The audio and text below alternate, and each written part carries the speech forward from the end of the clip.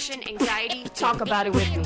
Strange brain, Same page. safe place. Therapy is great, and this ain't the same. But we're crying behind sunglasses anyway. Crying behind sunglasses. Heyo! Welcome back to Crying Behind Sunglasses, a mental health podcast for cool people. I'm your host, Katie Dahl, and happy to have you here. Is it a happy time in the world? No, it's insane, but I'm happy to be doing this. That's what gives me joy. And yeah, I am really glad that we have been doing these weekly Zoom calls. If you want to get in on them, I highly recommend it. If you check out our Facebook group at facebook.com/cryingbehindpod, or if you follow me on Instagram, I always post about them, but it's every Monday at 5 p.m. PST, and it's a safe Zoom call where we can just like vent about our mental health issues. And the group has been growing, and we've been having these really candid conversations. And someone in the call the other night, they said that even though the world is difficult right now, especially with what happened with Jacob Blake recently with that shooting, the opportunity is there for a global return to empathy, because we have to heal. And the only way we can heal racism, systemic racism, other than obviously political action and protest, is that we have to be able to change people's hearts and change their minds. And the only way that people can change how they see others is through empathy. So I hope that in some sort of small way with this podcast and a lot of people caring about their mental health and finally going to therapy for the first time, that this could start a revolution of a return to empathy. I mean, look at Brené Brown. She made vulnerability seem like a cool thing in pop culture, and that's happening. So I think it's real. I think things are changing. Also, disclaimer, this podcast is not meant to be a substitute for therapy or medical advice. I know it's shocking, but I am not a doctor. So please, if you are actually having some sort of mental health crisis, then you can call the National Suicide Prevention Hotline or 911, or reach out to your doctor and make sure that you get some real, actual medical help. But, you know, if you're just having a normal shitty day, then this podcast's great to listen to. I promise. I'll put you back in a good mood. I'll do it. And if you're new around here, please remember to subscribe to this podcast. We've got new episodes coming out every week now. And if you can leave an actual review on iTunes, it really helps us to get the word out and help more people to laugh about their mental health issues. So that would be really awesome. And if you want to check us out on Instagram or Twitter, it's at Crying Behind Pod. The episode guide, which will have all of any movies or TV shows or books or other things that my guest and I talk about, you can find that on cryingbehindpod.com, along with other mental health resources. And I am super duper stoked about today's episode. I feel like I'm always excited. This one's a fun one. Today, I had the pleasure of talking to Jesse Esparza. He is a comedian, a writer, and currently he's writing on season 2 of Mixed-ish. So we got into what it's like being in a writer's room and being able to build your confidence in that space. We talked about his first panic attack, which was, oh my God, such high drama. It was on a Southwest flight. So we'll hear more about that. And also why it's so important to reach out and seek help. And no spoilers, but we also got really into talking about Whitney Houston and how divas like that inspire him in his life. So yeah, I hope you enjoy. Today, we have my friend, the man, the myth, the legend, Jesse Esparza. You may know him from the UCB stage. He had shows that he wrote and performed in, such as Cartel OL, Tanya Harding the Musical, and most recently, he has been a staff writer on the hit show Mixed-ish. Hello, welcome, Jesse. Wow, thank you so much for having me, Katie. We've been waiting for so long. Really?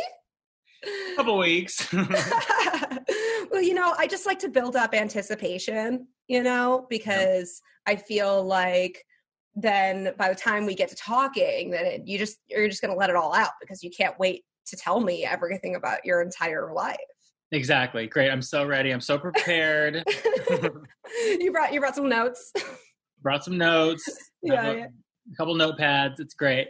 Yeah. So I remember I saw you a few weeks ago because we did like a distanced hang with our dogs. So I got kind of a picture of what your quarantine life is like. But do you care to fill in people on what it's been like for you during the lockdown? Like, what's your day-to-day like? It's been great. I live alone, which is great. It's great. I think I'd rather live alone than live with another person. Like, my roommate moved out last year, and I've been on my own since. And once quarantine happened or COVID happened or whatever, I was like, oh, couldn't imagine living with someone else, like literally being with them 24/7. I don't care who it would be. I would kill them, And I think the first couple of months was easy for me, because I was like, oh, I get to stay home. Are you kidding me? And just watch TV all day. And it was great. It was good. But then I think in the middle section of the months or whatever, that's when I was like, I haven't talked to anyone in 24 hours, or like, oh, I haven't gone out, and so it wasn't hard, but it was just a change that I didn't realize, until it happened. People would always ask, like, aren't you lonely? And I'd be like, no, I love this. I have the whole place to myself. I can watch Tiger King over and over whenever I want. Yes. I thought it was great. I was the least productive I've ever been. I should have been working or writing or doing something. Like, I was teaching classes at UCB every now and then, but most of the time was just committed to just literally sitting on the couch I'm sitting on right now and watching TV. But you were on hiatus. Like, you had just come off of working. Yeah. So. Yeah, I know, but that's when people are like, oh, you should write a movie or you should write more pilots. And I was like, fuck that. I'm not, I don't like my back being pushed against the wall when it comes to that stuff. So I was like, when inspiration hits, that's when I'll do something, I feel that. I'm kind of the same. It's very difficult for me. I don't know how you do it as a staff writer where you are have a deadline and you have to write all the time. I guess because you're with other people in a writer's room, maybe it's easier. Here's a secret. So easy. But being on your own and writing a screenplay, you do have to wait, at least for me, I have to wait until I'm really, really inspired. And then even then I might write out some sort of rough outline, but it might be a year later before I can actually flesh it out. Exactly. I bought Save the Cat and then I read it, sections, and I put note cards up on my closet door, with tape or whatever. And that's as far as I got, I was like, I can't do this. A movie's hard. It's 100 pages. That's too much. Yeah, that is. And for me, I feel like if I get myself too harsh on the deadlines, then it just triggers my anxiety. And then I have to remember oh, no one's actually asking for this. Exactly. I'm just building all this pressure in for no reason. I guess I'm ultra type A, so I have this little engine inside of me and I have a running to-do list that just is never completely done. Yeah, I'm the same way where I was just like, oh, I have to get this done. It's the perfect time. But then I just lost interest, But it sounds like lately you're back to work. You're working on Mixed-ish. Mm-hmm. Yeah, back in the room. So that's been really cool. It's not as time consuming as I thought. So it's been really good. Yeah, it's been great. It's been great to see people, even though it's over Zoom, but seeing the same people every day and being in a routine. I think I'm someone who really likes a routine, so when I was, when I had hiatus or was going through hiatus, I just didn't have a routine, it was just literally just waking up and doing nothing. So I like being on a scheduled thing. I think that really helps me. Yeah. Would you say that being on a routine really helps you with your mental health as well? Yes. To talk about that, So the first couple of months of COVID quarantine was fine. I was like, I'll get over it. But then I started having anxiety attacks, you know, and like I had one anxiety attack during Christmas. It was when I was flying back from Sacramento to Los Angeles. And I didn't remember it vividly. I was just going up an escalator at the airport. And like I had like my heart like skipped a beat or something, and I was like, "Oh shit," you know. And I started worrying, you know, of like, "Oh fuck, what if I have a heart attack?" You know, like what if I have a heart attack on the plane? What if something happens and like there's no, you know, I just was going through it at the time, like in my mind of like all the worst things that could happen because I guess that's what I do. And so my flight wasn't for another hour or two, so I was literally in the airport, just like, "Oh, what? You know, what am I going to do? What am I going to do? What am I going to do? I'll be fine. I'll make it. I'll make it a doctor's appointment when I get back. It'll be fine." We get on the airplane, put my stuff in the overhead compartment. I sit all the way in the back because Burbank has those wonderful, you know, exit doors where you can either exit in the back or in the front. So I go all the way to the back and I'm dying, you know, like my heart is racing. I'm like, "Oh fuck, what am I, you know, this isn't good. I don't like this feeling." And I started reading a magazine because that's what I do on planes, but I couldn't focus, you know, and I couldn't listen to music. I was like, what the fuck? And then the plane started to do its little lap or whatever. Wait, hold on. The plane was doing its lap. You mean it was taxiing? Yes, ready to go. It was ready to fly off. I don't know what it's called. Katie, get out of here. Oh, you didn't know that I was also an air traffic controller on the side? There's your many talents. I love it. So it was taxiing, I guess. And I was like, I can't do it. And so I hit the button for the stewardess to come by. And I was like, I have to get off of this plane. And she was like, "Are you serious?" And I was like, "Yeah, I'm having a medical emergency. I think I'm having a heart attack." Wait, was this your first ever panic attack, or had you had one before? No, this was it. This was my first one. And I didn't know, you know? And so I was like, I got to get off of this plane. And there was like a 16-year-old girl sitting 2 seats away from me that I was like, "Oh my God, are you okay?" And I'm like, "It's fine." You know? And so the woman has to like call the captain. He has to, and the plane, it was already late, you know? It was already late from taking off. And so the captain was like, "Ladies and gentlemen, we have to get back to the gate. Someone's having a medical emergency." And I'm just like, fuck me. And of course, I'm in the back of the plane.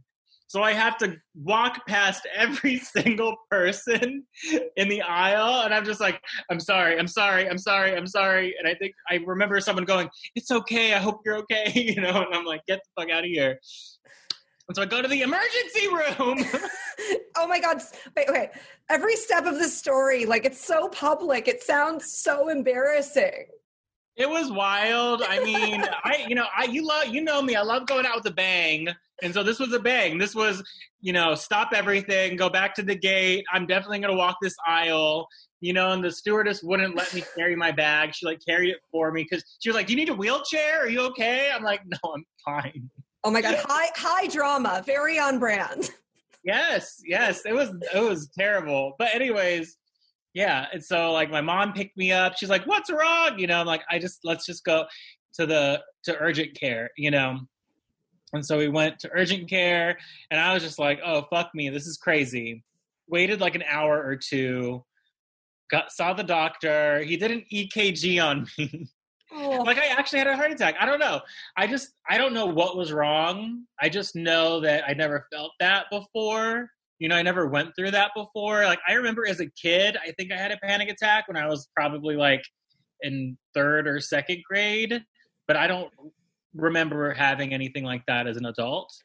There's a lot of stuff on social media. I know a friend of mine is like 32 or whatever, and like he was like, "Oh, I went to the doctor one day because I had shoulder pain and they said I had a heart attack, and I survived 3 heart attacks without knowing it," you know? And so I think my mind goes there of like, me too. What if I, you know, what if it's me? Yeah. What if I had a heart attack too and didn't know, you know? Yeah. No, well, actually I can relate a lot to your story because the first time I had a panic attack, I think as an adult, I was at the end of college and I also thought I was having a heart attack. And I also went to the hospital in New York. So it is because you don't know, like it's this heart racing, crazy feeling, and you do feel like you're gonna die. And yeah, I mean, I honestly don't think it was that bad, but it was a thing of just like I gotta know, I have to be cleared by a doctor, so we went to urgent, and we went to urgent care. They did an EKG. He was like, you're 30, you're fine, and I was like, I don't know. My friend had a heart attack and he was 32. Oh my God, wait. I love how you like almost whispered your age. You were so ashamed to admit you're so cute and so young. It's fine. I know, whatever. I'm over it. But, so he just kept being like, well, did you drink coffee today? And I was like, yeah. And he was like, how much? And I was like, I don't know, a cup. And he's like, that was probably it. And so he basically just gave me an okay. And, people drag Southwest to hell and back, but I'm like, I called Southwest. They got me a flight that night. I flew and they didn't charge me or anything. It was great. So I ended up back in LA that night, made an appointment to the doctor, went to the doctor, and God bless her. She was probably like 20. She was like 25 or 26, like she was wearing high heels, it's like that type of doctor, and she was just like, you seem fine. And I was like, oh, okay. And she was like, if you are going through anxiety, I'd love to know the cure for it too, and I was like, oh, you're not helping me at all. Wait, so she didn't even know what to do. And then, because she was just a general doctor, like a physician, because she wasn't a therapist or a psychiatrist, so she was not as well versed in those things. But you would think normally when you go to a normal doctor, they would say, oh, you're experiencing anxiety, let me refer you to someone.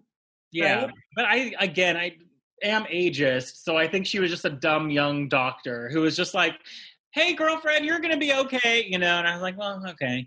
And so after that, in my head, I was like, okay, I'll be vegan for a little bit and see if that helps. Wait, so at no point did you think it was anxiety? You just thought it was like a heart problem?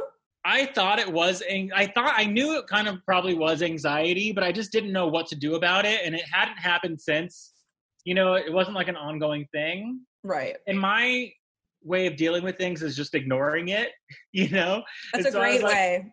Perfect. It's great. I think I was like, okay, well, it hasn't happened since. I think I'm fine. I'll just be vegan. It'll probably help. It was maybe high cholesterol. I don't know, And so I was like, I'll deal with it. And so I was vegan, and I told everyone I was vegan. It felt good for a couple of months, just like, sorry, I can't have the cheese. I'm vegan, And it very aggressive. Exactly. You got to let people know. I mean, what else do you have? Why else are you doing it? But, and I think that's what happened. I ignored it. And I guess I ignored it because I usually am very busy with like shows and teaching and writing and other stuff, and I'm very busy. And I think with the COVID thing, like everything shut down. So I was no longer busy. So I had nothing to like keep me busy to keep ignoring this thing, And so that's why it started happening around maybe March or April, where it just hit me, where I was like, oh shit, this feels weird. And I don't know how to describe it. I think I was watching Survivor, enjoying myself, enjoying my life. And then it hit me. It's like, when you smoke weed, I don't smoke weed that often, but it's like you smoke weed and like, it's like you move and then you don't feel yourself moving for a couple of seconds later, it's kind of it's kind of like slowing down. That happened to me, and I was like, what the fuck? I literally said like, what the fuck out loud. I was like, this is weird. I don't like it. My heart started racing. And I think it's just the thing of like, I just keep thinking of the worst things that could happen, and I think that definitely causes it to get worse and worse and worse. And this is at a time when I didn't have health insurance. And I think that had something to do with it too, where I was like, oh God, if I go to the doctor, it's going to be like $30,000. I'm going to be paying bills forever. And so I just took a Tylenol PM and like just took a nap, I was like, I'll just sleep it off. And so I turned on like rain sound effects on my iPhone and just like tried to sleep, couldn't do it, popped the Tylenol PM, ended up sleeping, woke up and felt okay. And the next day I felt a little weird, but then I felt better and I was like, okay, I'll be fine. And then it kept happening, like not maybe every week or every other week. Was there like a specific trigger that would lead up to it, or was it just out of nowhere? It was just out of nowhere. Oh, okay. I don't know what I was. One time I was watching Survivor.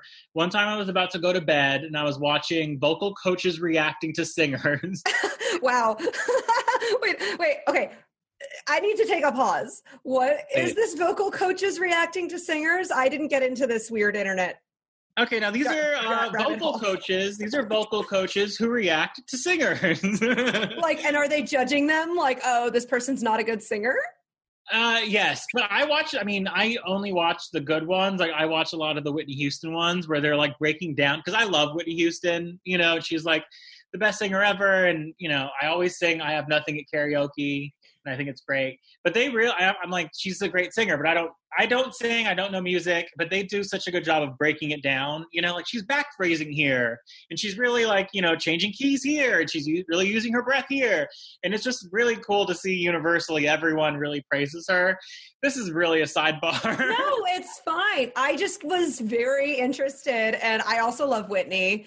And I remember, like, in your apartment, you've got cardboard cutouts and pictures of different iconic women that you love. Who do you have in there? It's a cutout of Celine Dion. It's a huge oversized poster of Whitney Houston.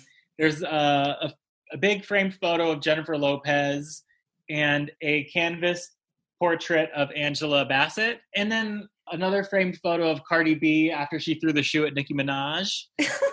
So it's a plethora of, really, really nice divas. You know what's so cool about that? I feel like it makes your entire living room into almost a vision board where you're looking at these people who you admire for whatever it is, if it's their spirit or their talent or their spunk or Cardi's sassiness after throwing that shoe. And like, exactly. It probably lifts your mood. Yeah, it does. You know, like when my roommate moved out, I was like, oh, I have the place to myself. I can redecorate. And I'm like, I don't want to put fucking art up. You know, like I'm not an artistic person. I don't like museums, you know? So I was like, I'll just put up celebrities. Yeah.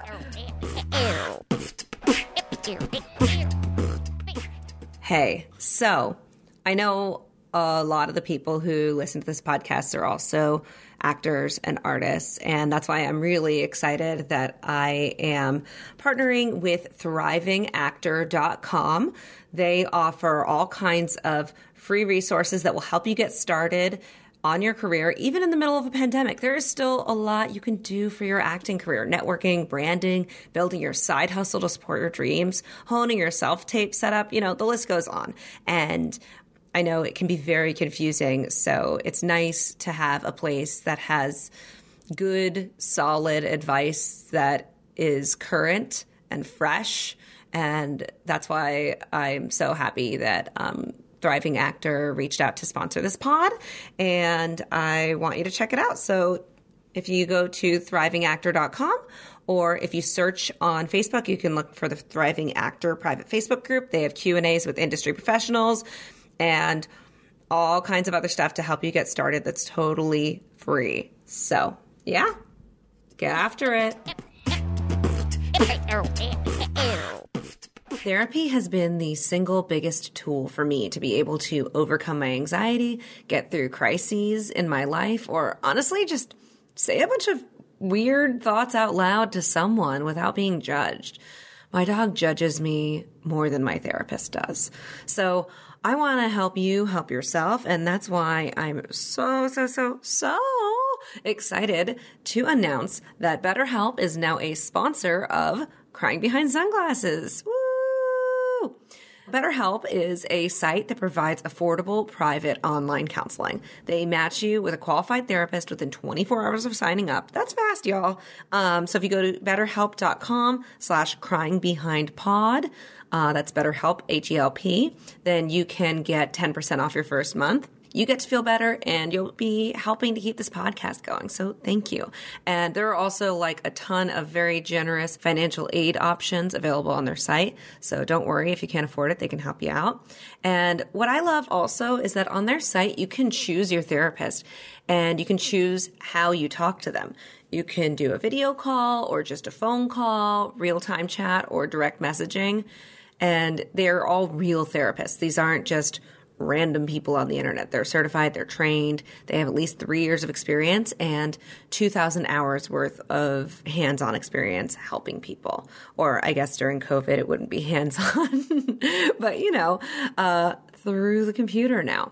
So yeah, I'm here to help you help yourself, and I'm so excited that we're partnering with BetterHelp. So go again to betterhelp.com/cryingbehindpod, and you'll get 10% off your first month. You'll be helping me, I'll be helping you, and I just hope that they'll help you feel better.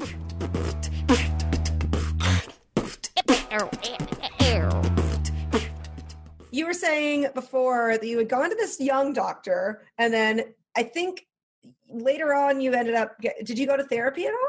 Yes. And so this kept happening, right? Where I was like, oh shit, I feel weird. You know, at my heart, you know, I started having like little anxiety attacks. And then the next day I'd feel even worse because I was like, oh God, I was like expecting it to happen. You know, I was like, oh God, it's going to happen again today. Am I ever going to be better? You know, and I am 30. You know, I never dealt with any of this before. And I think it is because I have just been ignoring it a lot. You know, I've just been keeping myself busy where I don't think about a lot of this a lot of the time. You know, like I've never had to think about it or go to a therapist at all. Not that there's anything wrong with it, but I just haven't felt the need to until now, you know, and I think it's because of the shutdown. It's because we're always inside. It's because I have nothing else to do but think about it. And so it started chipping at me where I was like, oh God, is this my life now? You know, am I just going to be having anxiety attacks every day? Am I just going to be having to worry about things every day? Am I going to have to worry about my mental health? Da, da, da. And I was like, and I just got insurance in July. So I was like, I got to go to a therapist. You know, I think my whole life I was like, I don't have to go, and I will go if I ever do need to go, you know? And so I was like, I got to do it. I went through my insurance. I looked up a bunch of like therapists. It's really hard finding one. It's not hard finding one, but I'm very like, not picky, but like when there's a lot of options, I'm just like, oh God, am I going to make the right decision? No, Oh, you know, it's overwhelming. And it is hard to find a therapist. It's like, It's like dating or shopping for a big purchase, you know, because I've gone through that process more than once, because sometimes even if I really like the therapist, at the end of the year, they're like, oh, I'm not taking insurance anymore, so then I got to go find someone new. Yeah. And it's weird because the first few sessions, it's not like you're actually doing the work. You're just kind of telling them your story. Yeah. And hoping for the best. I finally found one. My friend recommended a psychologist. They prescribe stuff, don't they? No. Yeah, a psychiatrist. My friend suggested a psychiatrist. Wait, so psychiatrist is the one who prescribes stuff? Yes. And then backtrack real quick. Wait, okay, yes. I got my insurance. Yeah. I went to the doctor. I told them what was happening. They wanted to put me on an antidepressant, you know, and I was like, I don't know if I need that. Like, I'm open to that if that'll make me feel better. But I was like, can I just have something to stop the panic attacks when they happen, you know? Mm-hmm. So he was like, okay, great. And then he prescribed me lorazepam or Ativan. Yeah, you know, I've taken that before. It's great stuff. I guess for panic attacks, right? And so I was like, okay, great. And so I had that, and that made me feel better, you know? Then I took a trip. Don't want to get into the long story, but I took a trip to Monterey to visit family. And it happened again, you know, where I was having a little bit of a panic attack. And I was like, oh shit, what's happening? And I was with my mom, my aunt, and their friend.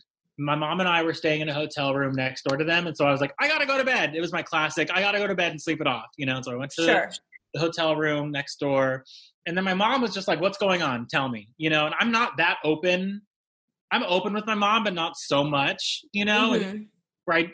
I just didn't want her to worry about me. You know, I think that's every child's fear, you know, that your parents are going to worry about you, or maybe not. But I just didn't want her to worry about me, you know? So, but I was finally just like, maybe it'll make me feel better. And so I was telling her everything that I was going through. You know, I was like, I've been having anxiety attacks. I don't know what's happening. I don't want to be crazy. I don't want to, you know, all this other stuff, you know? And I think it just felt so good to get that off of my chest, to like express that to some other person, especially my mom, you know, where I was like, these are all the things that I'm going through. And she was like, it's going to be okay. I took a half of an Ativan. It felt great, you know, but I think just being, because I think I'm the type of person too that keeps a lot of stuff in, you know, and I am the type to ignore it and just go past it and distract myself with other stuff. And I think just getting that out and talking about it really made me feel a lot better. And so that made me feel good. Then I met with a psychiatrist. Yes, the psychiatrist is the one that prescribes stuff. Yes. Talking to her, and even that, just talking to her felt great, you know. And I told her, went to a doctor. He got me on Ativan. I have it. It's perfect. And then she didn't prescribe it. She was like, take these vitamins. I'm sure you'll be okay. And I was like, okay. Took the vitamins. Then met with a therapist that I didn't meet, but I looked her up online through my insurance. And I don't know what it was about her, but just like her picture and her profile, I was like, oh, this old woman seems great. And I love an old woman, honestly, as a therapist and a psychologist. Like, there was a lot going through my mind too, of like the 25-year-old doctor. I didn't want that, you know. I didn't want a man because all men suck. They're toxic and they're horrible, and I'd probably fall in love with one, you know. So I was like, old woman, key, let's do it. And so I finally met with her, and just literally talking on the phone with her, like setting it up, made me feel a lot better, you know, because she was like, you knew that you were going to have this comforting older woman that was going to listen to your problems. Yeah. And I understand what you're saying, because when I've been therapist shopping, sometimes I get suspicious if they're too close to my age. I'm like, I want someone who's wiser than me. Exactly. Right? Yeah. I'm like, a 30-year-old doesn't know anything. A 40-year-old I probably doesn't know anything either. You know, I wanted like an older, and this was an old, like broad, you know, like from like New York or whatever, you know, where I was like, you're going to keep it real. This is great. And then my psychiatrist, she was like 60, you know, and I was like, this is good. This is good. I feel good. I like having mother figures, I guess. But, so, are you still like talking to that therapist, or did you just go for a little while? No, it's fine. No. I mean, it's like everyone's has a different journey with it, you know, like there's no reason that someone has to be in therapy forever if it's not what they need. For me, I kind of like have a joke where I'm like, oh, I only take the car into the shop when it's making noise, you know? So like I kind of bounce in and out of therapy depending on what I need, you know? Yeah. Okay. So we talked on the phone, we set it up. It was great. We met on Zoom or whatever. And the first session was great because, you know, I had a problem. I was like, this is my problem. I've been going through anxiety. I had stress, And she really made me feel better. You know, she was like, it's okay to have feelings. That's what these are. They're not going to kill you. They're just feelings. And so feel them, you know, and we got to the root of a little bit where it's like, you haven't been able to feel all of your feelings a lot as an adult, blah, blah, blah. And so we got to that, and I liked that. You know, I was like, okay, these are things I never thought about. This is good. These are just feelings that reassures me. I'm not going crazy. I'm not going to end up like, you know, whatever. And so that made me feel good. And then the next session, I think I didn't, you know, with therapy, I've never done it before. And so I feel like it was just like this woman knew nothing about me, you know? Sure. So she's just still getting to know you. Yeah. So I was like, I didn't know what to talk about, you know? So I was like, let's go through it. And so I basically just told her all of my shit, you know, ever since I was a child, you know, getting it all out there. And I think for me, I was like, well, I guess that feels okay. But I think for me, what I wanted out of this therapy thing, I kind of got, but maybe not. But it was a thing of just like, I have a problem, help me solve it, you know? But I didn't know where to go that second or third time. So she wasn't guiding you? Because I feel like maybe, depending on who the therapist is, they could be more proactive and be like, okay, let's walk through what it feels like when you have an anxiety attack. Like, how can we work around that? And how can we help you develop better habits, or like that kind of thing? Yeah, no, I think it was just like, it was literally like, well, we can talk about whatever you want to talk about, you know? And I was like, well, fuck, don't put this on me. I don't know. Yeah, because so you're a rookie. She's a rookie. Or not, you're the rookie. She's definitely not. But it's like, you're a rookie. You've never played basketball. All of a sudden, you're like, oh, you're going to go start with the Lakers. I'm not a sports person. I don't know why I started a sports metaphor. This went quickly off the rails. But you know what I'm saying? It's like, you don't have all the tools yet because you had never even gone to therapy. So it's like, you need someone to kind of hold your hand to be like, hey, like, this is what I would like you to talk about. I think that's what I needed. I needed to be guided some way, because otherwise it was just like, here's all my childhood trauma, and here's blah, blah, blah, blah, blah. And here's where it got like, I was like, okay, I'm over this bitch, you know, where it was like, I was talking to her. I was like, you know, I don't know my dad's side of the family. They're all in Mexico. I never felt a connection with them. And now I'm in my 30s, and I'm like, maybe I should, blah, blah, blah. And she's like, you should go to like a Mexican museum, you know, and look at Mexican art. I'm like, bitch, are you crazy? You know? I'm, like, what? I'm sorry, what? I cannot. So, okay, let's get... How is you going to a Mexican museum going to heal the fact that your dad is not a part of your life? Yeah, exactly. But I don't know. That's the exact moment where I was like, this bitch is crazy. I'm done, you know, but I still, out of courtesy, went the next time. But I was just like, huh? A museum? There's COVID. I'm not going to a museum. That's crazy. Even if there wasn't, I would not want to go to a museum.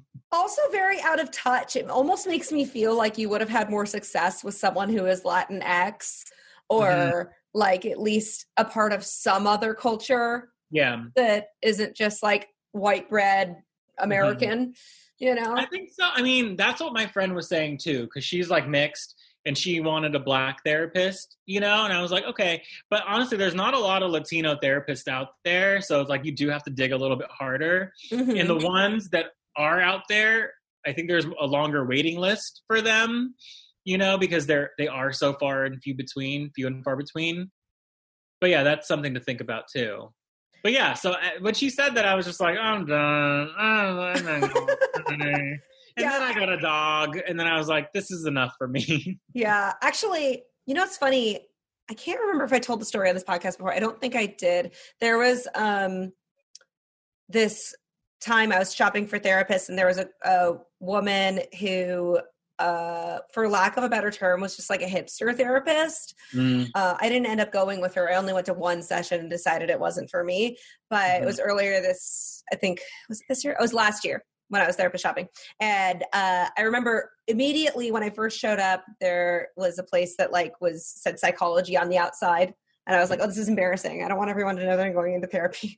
And then when I went in, it was as if she had Google image searched like what to wear if you're a therapist. And that's what she was wearing. She was wearing like 2 cardigans and 5 scarves and like these very big glasses. Young. And yeah, she just didn't know. It was a similar thing where she didn't give me enough direction. She just sat in front of me and said nothing. Like she didn't even introduce herself. And that's the thing too, where I would talk, I would say something, and then I would finish my sentence, and there would be dead air for probably 5 seconds, you know? And I was like, should I keep talking? Or are you going to respond? You know? Yeah. And you know what it is? It's the performer in us, because you're like me, like we do these things on stage and you're used to getting a laugh, getting some sort of reaction. And when you say something and someone just stares back at you completely silent, you're like, okay, did you hear me? Do you have an opinion? Yeah. Anything? Yeah. Because my thing was like, are you going to say anything? You know, because I thought we were having a conversation, but she would just take a long time to respond. And I know that's not a huge thing, but it's just the thing that I noticed, and I was just like, can you just talk? And then the time, it was just like, I knew it. I was just like, well, this is going to be our last meeting.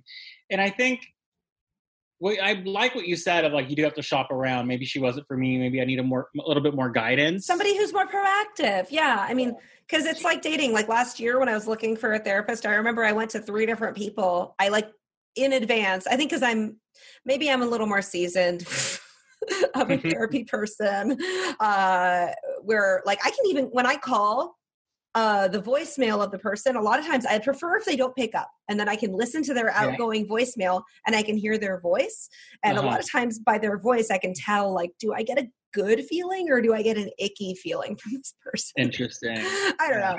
I'm weird. But so since that ended, how has it been for you? Like, what are you doing on a day-to-day basis? Is everything chill? It's good. Now here is where I'm like, oh, I see. I got a puppy. And so like, I'm using that to distract myself. I mean, that's great though. I also have a dog. Yeah. I think, but it's working, you know, because I haven't had an anxiety attack since. And I think it's a thing too of like, it's part of my routine now. I have a very strict routine where all I have to do is fucking take care of this dog. That's it, you know? Well, and you're working. And working.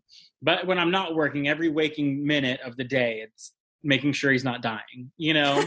I think that's helping me, you know, because now I'm not just like sitting around. with my thoughts. Now I actually have something to do. And I think that really, really is helpful. And the good thing that came out of having a therapist and a psychiatrist is I got a letter that I could have a dog as a emotional support animal. Yes. So my rent didn't go up. There you go. Yeah, it's really great to have that. And even though, like, I think that some people will rail against the idea of having an emotional support animal because they're like, oh, you're lying, you don't actually need. It's like, actually, no, your dog is helping you with your mental health, and that's legit. Even though he's a little puppy and doesn't understand anything and probably doesn't really understand how to comfort you yet, just him existing is helpful. 100%. I feel like I'm doing so much better, because now I have something to take care of. And then I met with my psychiatrist a second time to check back in. And I told her all of this, and I was like, I like you. I like talking to you, but she was just like, I don't think this is necessary anymore. Goodbye, but we were talking too. And she was like, well, would you ever want to have children? And I was like, I don't know. But it's a thing of like, well, now it's in your nature when you get to this age, this old age of 30, that you want to nurture, and you want to kind of have something to take care of. And it made a lot of sense. And I was like, well, this is making me feel a lot better in the grand scheme of things. Wait, so are you about to announce on my podcast that you're pregnant? Are you not yet.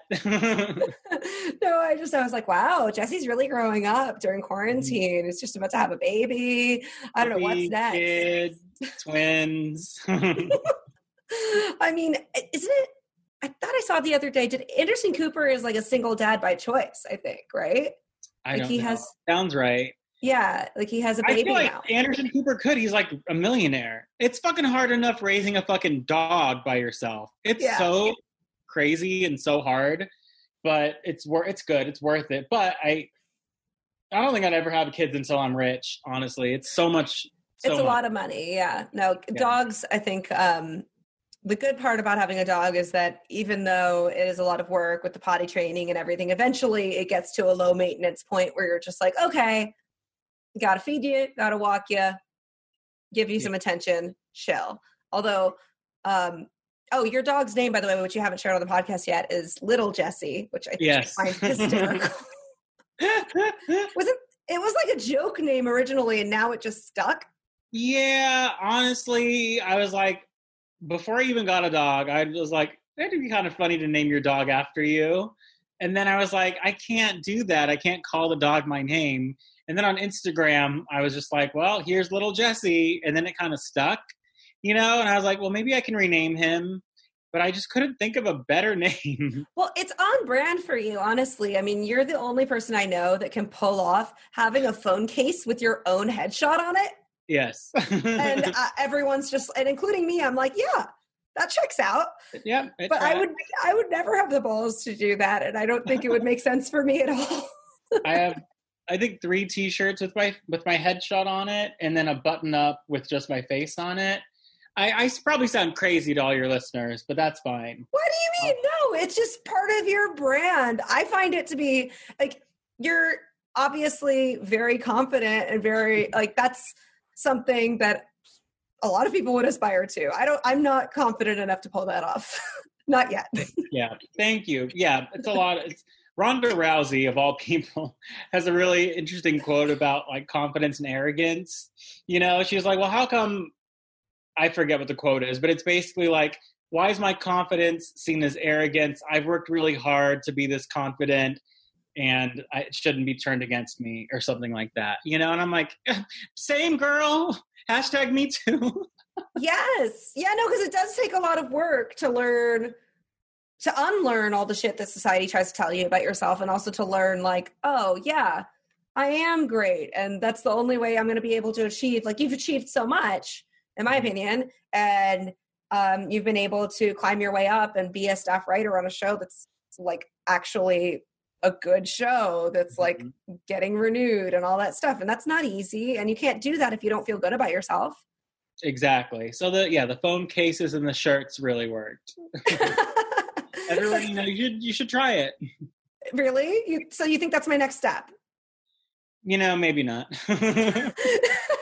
Listen, I'll try anything once, honestly, because I do journaling, I do meditation, I'll like get in on weird like witchy new moon rituals. Mm-hmm. I remember I had a candle for a while that I had gotten from House of Intuition that I was lighting every day and saying affirmations about myself. So that's good. Yeah. It's a little whatever works, honestly. Yeah. Maybe you should, try it out, try it on, see if you like it. I was going to ask you also, because we're getting towards the end, and there's I apologize for springing this on you, but you used to do improv, so who cares, right?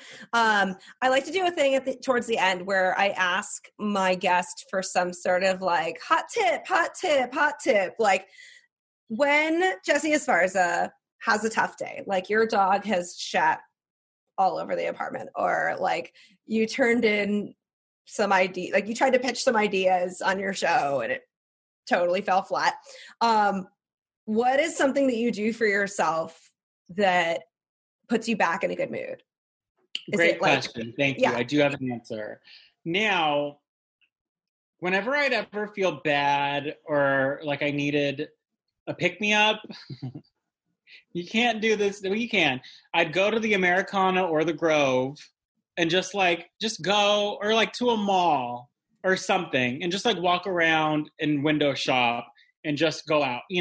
That's what I would do that. When I first moved out to LA, I lived at Hollywood and Highland, like right in the middle of the Walk of Fame. I think I like being around people. I think, like that's the reason I moved out to LA, from Sacramento, because it's such a big city with all these people, and so I like being in crowds, Yeah. So I would always like to go to the Grove, walk around the fountain, walk around the farmer's market, walk to the Barnes & Noble, or walk around the Americana.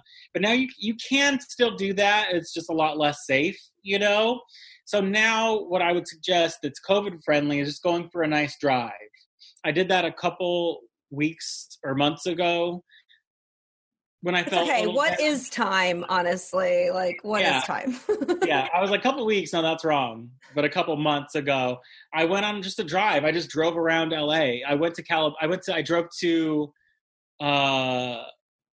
Pacific Palisades just by going down the Sunset Strip. Sure. And I ended up in Culver City, got a bagel, drove back through, Crenshaw. And it was nice. It was just nice to get out of the house and just to explore a little bit of LA. And I think that for me just puts me in a better mood for some reason. I've been doing that a lot because sometimes you just want to see the ocean. Sometimes you just want some sort of change of scenery, and you can people watch from your car. Yeah. And because I also love being around a lot of people.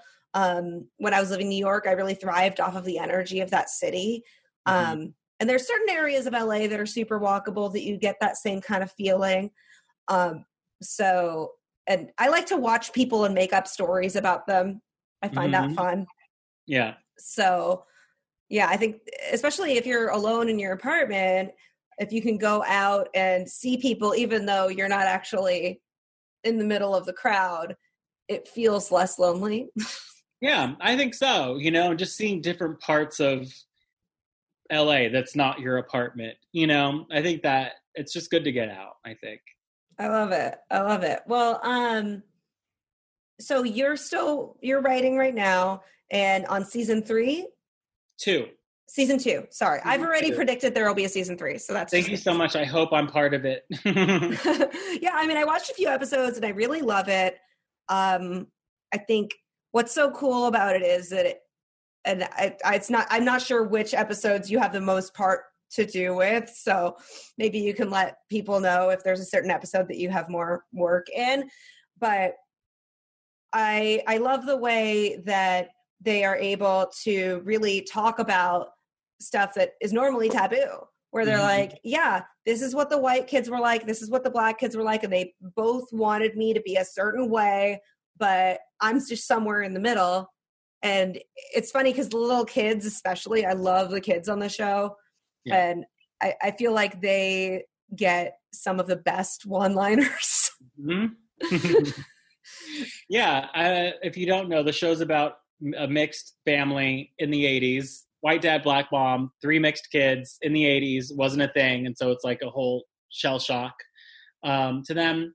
I wrote episode 17 and I co-wrote the finale. So if you want to watch those, do it.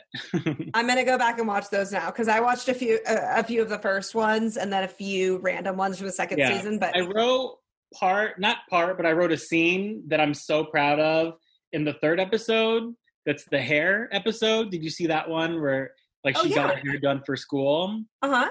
It's the little girl where she's talking to her big sister, and she's like talking about her dad doing her hair, and she's like, I can't let that clown mess up my crown anymore. And then I got the blow to the scene, thank God, where the sister's like, dad tries really hard. And the little girl's like, he's a clown, Rainbow. And I got and then the scene ends. And that's the first thing that I ever, I think, wrote on the show. And it killed in the room and it killed at the table read. And I was so proud of myself. And I was like, oh, I'm good. I'm good. Oh, that's so great. Like, what a special moment, too, to get that validation. Because you already knew you were good and you had been testing yourself at UCB for a long time, but you're in this new arena. And so to finally have them be like, to get that, like, oh, that's exciting. Yeah, exactly. I think because it was quite a while into the room, because writers' rooms are just so, you just have to experience it to really know what it's like. Mm-hmm. You can hear 100 people talk about it, and it's just, you're not going to know until you're there experiencing it. But the first couple of weeks, maybe months, I didn't really talk a lot, and it's shocking, but it's just a lot of, it's a hierarchy thing. And then it's you're on the lowest rank of the totem pole or whatever. And you don't, it's a family in the 80s, wasn't born then, a mixed family. I'm not mixed. It's about, it's all the stuff that I don't have any input on. And so for the first couple of months was just like, oh God, where do I fit in? But it wasn't until we started writing scripts and pitching jokes that I was like, oh, great. Got it. And then because you've been doing that forever. You've literally been teaching people how to write forever. Yeah. And so I think once that happened, specifically that scene that I just talked about happened, that's when I was like, oh, I'm good. Let's do this. Some people are good at things that other people aren't good at, but this is all a learning experience. Let's go. And so I felt really good after that moment. That's amazing. Thank you for sharing that with me. And I'm going to go back and I'm going to try to grab that clip if they let me off of YouTube, share it with people. Great. That's great. Well, thank you for being here. Do you have any last nuggets of wisdom to share with any of the Crying Behind Sunglasses, Sunny listeners out there if they're going through anything right now? Yes.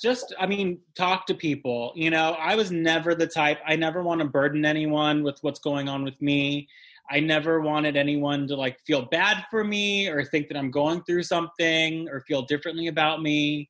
But it's cliche, but people are, your friends especially, are there to listen, and so if you ever do have anything that you are going through, always be okay with just talking, because truly, me just talking to people about these things took such a weight off my shoulders, Yes. And so I think it just starts with that. Even if it is just that, I think that helps. Just be open and just talk about your problems. And that's just literally getting it off of your chest. And I think that helps a lot. That's beautiful. Well, thank you so much, Jesse. And that's all I know.